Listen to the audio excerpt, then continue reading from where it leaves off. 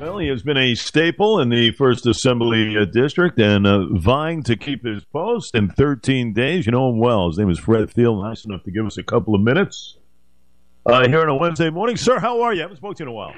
Hey, Jay, how's it going? Good to talk to you. And I took interest in the last segment when you're talking about one of my favorite teams of all time, the New York Knickerbockers of the late 1960s and early 1970s. Well, I tell you, I don't want to date myself too much, but man, I'll tell you, back in the day, that was a team. That was a team. That was the Busher and Bradley and those guys. A little later for me, but I'll tell you,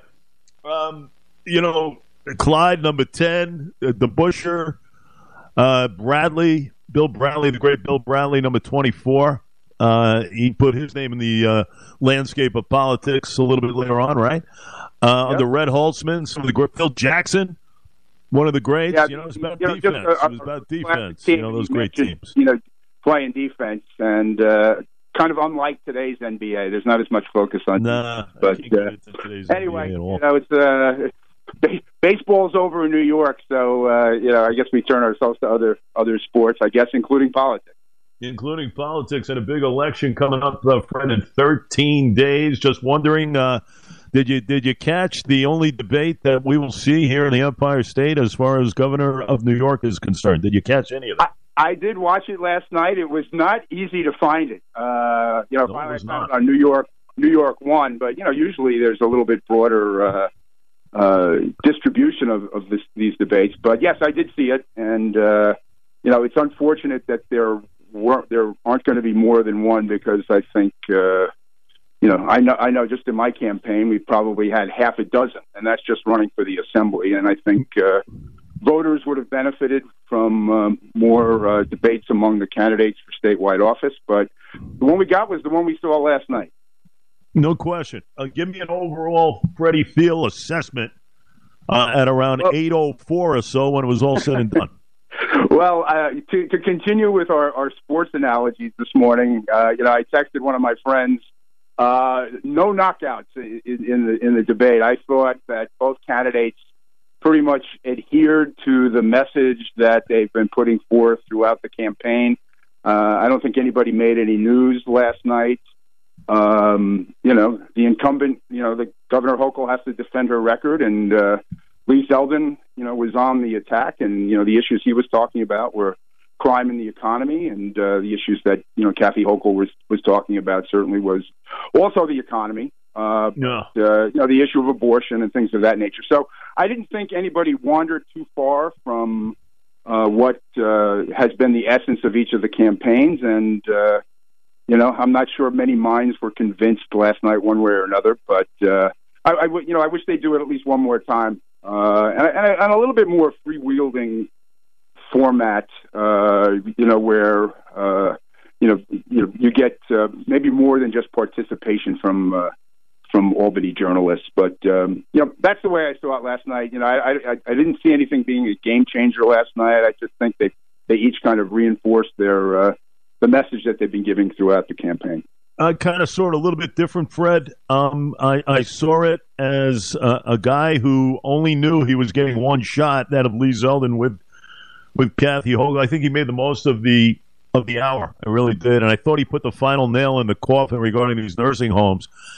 And you really didn't get a lot of information from Kathy Hochul. All you got was, different groups are still investigating and everything else. It kind of left her a little egg on the face, as that was kind of the final blow, I thought. That's a category a lot of people, want to know about. A lot of people who lost loved ones. You and I have talked about about the nursing home issue during the pandemic.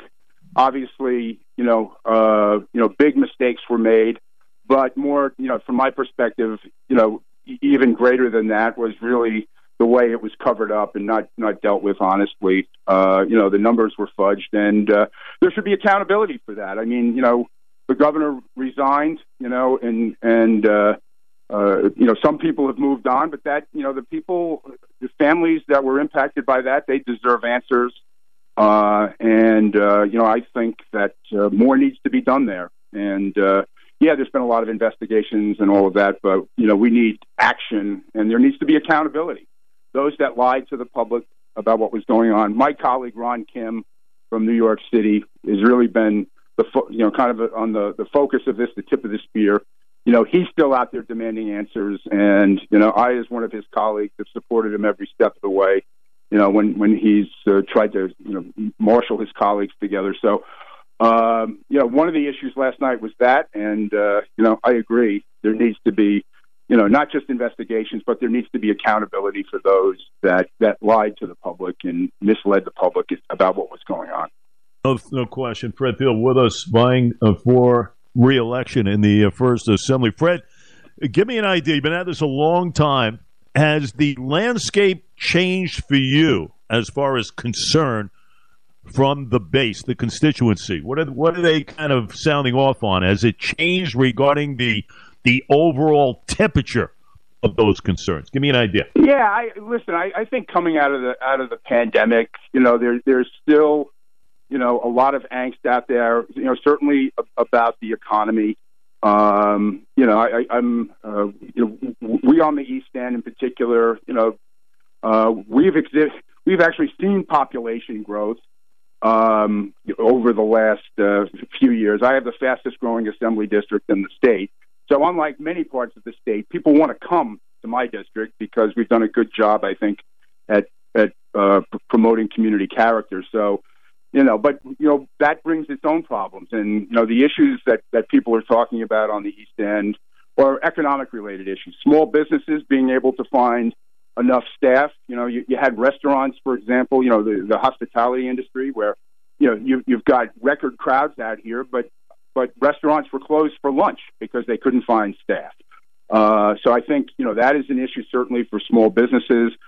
Small businesses are also concerned about unemployment insurance rates. One of the things that hasn't been done that should be done is we should be paying down the debt on the unemployment insurance and not passing it on to small businesses. So I think, staffing, and whether you're talking about small businesses or the local hospital, school districts, everybody's having difficulty finding employees. And a lot of that comes down to affordable housing. And I think that is something that everybody's talking about. There's a referendum in 4 of the 5 towns on the ballot this November, to kind of mirror the Community Preservation Fund that's been so successful and to provide some funding for affordable housing. So, certainly people are talking about that. Property taxes continue to be an issue that everybody wants to talk about. So I think there's even though our economy out on the East End, unemployment is virtually nil, but small businesses are having trouble existing because they can't find employees, and because of inflation and the cost of business, their costs are also increasing at the same time. So I think primarily the focus is a lot on economics. It's also, as it always is on the East End, is about community character. We certainly there's issues with regard to water quality. We need to do more there, I think a lot of the focus is on the economy, just as it is across the rest of the state. I just think the issues are slightly different out on the East End because, the economy's booming, but it is, small businesses are having trouble dealing with the lack of employees and the issues relating to affordability. Affordable housing, and I was going to bring that up to you if you didn't mention it. I mean, that is a massive issue out there, especially in your neck of the woods. There's been a lot of back and forth. East Hampton as well. There's been a lot going on as far as conversation is concerned. A lot of people have different viewpoints. But I think in your neck of the woods, this topic has been accentuated more than any other area on Long Island, Yeah, I think that's true. I think housing's an issue across Long Island, across the state, probably across the nation. But on the East End in particular, because there's such a demand for second homes, and their ability to outcompete local families, and the pandemic just accelerated that. People fled New York City during the pandemic. They wanted to be someplace safe, and the East End is that place. It's a beautiful place. It's a safe place, but that creates issues for the locals. What happened is, there's less housing inventory because of people buying up second homes, and they've driven up the price. I mean, prices were already high out here. Before the pandemic, the median price of a house on the South Fork was probably around $900,000, and probably on the North Fork was about $600,000. And there's nary a house on the South Fork that's less than $1 million now. So for a local family just getting started, it's difficult. And that's why this referendum is on the ballot, because if we can't keep our local families, if we don't have people for our fire departments, our volunteer ambulance services to work in small businesses, to work at the hospital, to have your school teachers live in your community, we will have preserved, land, we will preserve water, but we won't have preserved the people that's the most basic resource of the community. And that's, kind of as we're looking at the campaign, yes, it's about candidates, but I think on the South Fork, for the towns that have the housing referendum, that, they've got to flip over the ballot. I always tell people, I think the front of the ballot is really important because my name is on it, but, people should flip over the ballot. There's 3 propositions there, and the local one is on housing. And, doing nothing is not an option. So yeah, as you said, what are people talking about? What are they thinking about? Housing certainly probably at the top of that list. Yeah. And really, when you think of housing, you think of economic development, and you think of the environment, at least to the point where businesses could generate a lot of income. Now, listen, I get it, the shortages and everything else against them, but really, when you get back to that housing issue, you think about development overall from an economic standpoint in the East End, Fred? That's really, I think, the core of it, no? And, in the environment, we're one of the few places where the environment and the economy go together. People come and want to live out there because of the quality of the environment. And, people talk about the East End. They say, oh, you have a tourist-based economy. Well, we really don't. It's not a bunch of, chain hotels and motels out there. What we really have is a second home economy. And, that's what, whether it's the real estate brokers or the local plumbers and builders and carpenters, it's that second home industry that they depend on. It's been a staple of the local economy, but there are consequences. And as I said, if second homeowners can outbid local families, that's where this housing issue comes from. So we need to find the balance. Hopefully the referendum will help us find that balance. Assemblyman Fred Thiel, vying for re-election, and ladies and gentlemen, the first district. You bring up water quality and everything else, and I know you have been very, very, intense, Fred, as far as making people accountable. Chemicals that pose a very serious threat to the underground aquifers that supply our very own drinking water here on the island. And unfortunately, because of this, a lot of us pay higher rates. Taxes, to kind of clean up the contamination, and that's caused by, irresponsible polluters out there. And I know you've been sounding off on that, but to me, that is a big point as far as, the quality and everything else that we have been discussing here for years. Yeah, no question. And, listen, the issues with declining water quality are something that we've been trying to fight for years. One of the big culprits with all of this have been these emerging chemicals, PFAS, PFOA, these chemicals that seem to be everywhere. I've had 3 or 4 projects just in the last 3 years in my district where public water needed to be extended because of pollution from these chemicals to people's private wells. And you're right. The question is, who pays? And in my opinion, it shouldn't be the taxpayer that pays. It should be the polluter that pays. And as you mentioned, one bill was signed into law this year that adjusts and corrects the statute of limitations so that organizations like the Suffolk County Water Authority can seek redress from these chemical companies. So it's them that are paying, for cleaning up pollution and not the taxpayers. And the other one bill that we passed that hopefully the governor will sign is a bill that I'll give you an example. In East Quogue, we had to extend public water, and part of it was paid for by state with a state grant from Water Quality Infrastructure Fund. That's why it's there to get water to people as quickly as possible. But under this new legislation, if the Water Authority does win, they're going to be able to get that money back also from the polluter, and then reimburse the state so that money can be used elsewhere. So, yeah, the concept is polluter pays.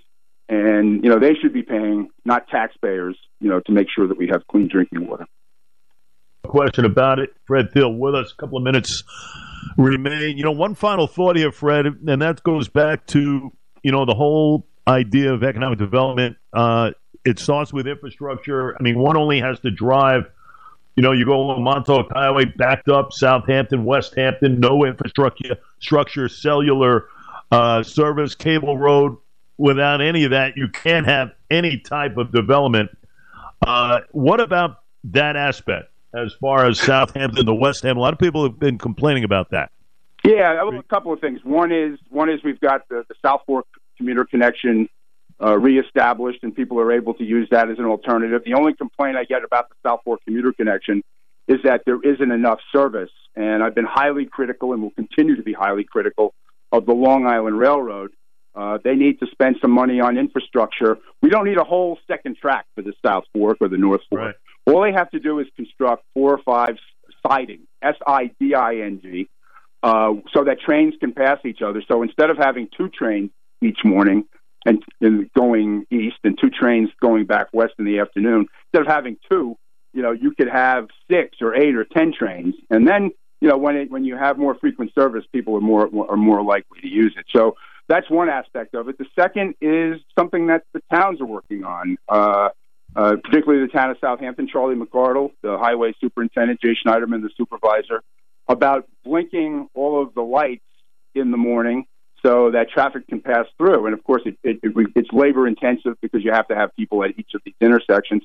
But they're running a pilot project this week. And, some of the initial reaction to this is that it has helped to speed up traffic and move traffic through that corridor. So I think, those kinds of creative ideas are the things that we need to do. And, my role with that, working with the town, was just to make sure that the DOT would have no objection and would okay, being able to blink the lights, and they did. And so we'll see how that works out. And, the last thing you mentioned, of course, is Wi-Fi. And, this is one of those dilemmas that you reach where everybody wants Wi-Fi service, but nobody wants the towers. And, we have to try to find the balance there. Wi-Fi, cell service, as you said, critical to economic development, critical for emergency services. So we need to have this infrastructure. And, I think towns have to find, those locations and work harder, to find locations to provide this service because, it's the electricity or the telephone of prior generations. You have to have Wi-Fi and you have to have cell service. Day and age, no question, it becomes a massive topic of conversation. And, the lack of reliable cell service throughout the East End, multiple dead spots in the critical part of the destruction of the government, it really frustrates a lot. And, of course, these companies, it's detrimental to not only the personal side that cell service provides, but, you talk about first responders and everything else. I kind of cringe at that aspect as far as heavily relying on communication. Yeah, listen, it's important for business. It's important for people personally, but the most critical part here is emergency services. If there ever was an emergency at a local school or, there's a big fire, our emergency service workers have to be able to communicate. And, so that, to me, that's why this is so important. And, it is, and to be, on the other side of it, for years and years, the Verizons of the world, the Optimums of the world, they didn't want to build the infrastructure out east because they didn't think there was enough money in it. Now with the population increase, they want to do it, but, there's community resistance. So we have to work through that. We need these services. Our firefighters, our ambulance workers all need communications. And, that'll be a top issue, I think, on the East End, going forward also. Question. Fred, we will follow your track as you make way for Election Day. All in all, one other thing I just wanted to kind of leave you with, and that is the airport. That's another aspect that I just thought of. Where you have the airport, which is a critical link for emergencies as well as an economic generator for the town.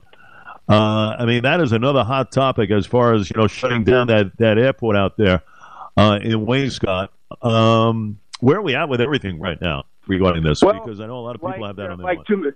Like too many things these days, it's mired in litigation, and the town just again lost another critical lawsuit. They lost one at Truck Beach. Their track record on these lawsuits hasn't been great. So Judge Baisley basically threw out their proposal to convert the airport into a private use airport. So yeah, my suspicion is that the litigation will go on, but I think it's an opportunity here, again, to find the right balance. And that airport, there needs to be the airport has been certainly something that has had benefits for the town. Like too many things, it grew too fast, and it's really had a lot of impacts. There needs to be reasonable regulation of the airport, and I'm hoping that maybe with this decision, it'll provide an opportunity for all the parties to once again come together and to try to find those reasonable regulations where you can find that middle ground where the communities and neighborhoods and pilots can find that sweet spot where they can all coexist. And I think it's an important discussion, and it takes common sense because you have the socialites and the rich going against the fine folks of the East End. And listen, noise is a big factor. Noise pollution. I mean, that's as big a factor as there is to me as water pollution is. Yeah, when we talk about quality, you got to be a good neighbor too. But listen, hopefully you can find that middle ground. There has to be a common ground somewhere. And it involves both the feds and the town. No question. You'll see him on the Battle Independence line, ladies and gentlemen. Come November the 8th, we will have Fred on prior to the election as well. 13 days out. Fred, we wish you the best, and we'll talk soon. How's that? Hey, thanks a lot, Jay. It's good to talk to you.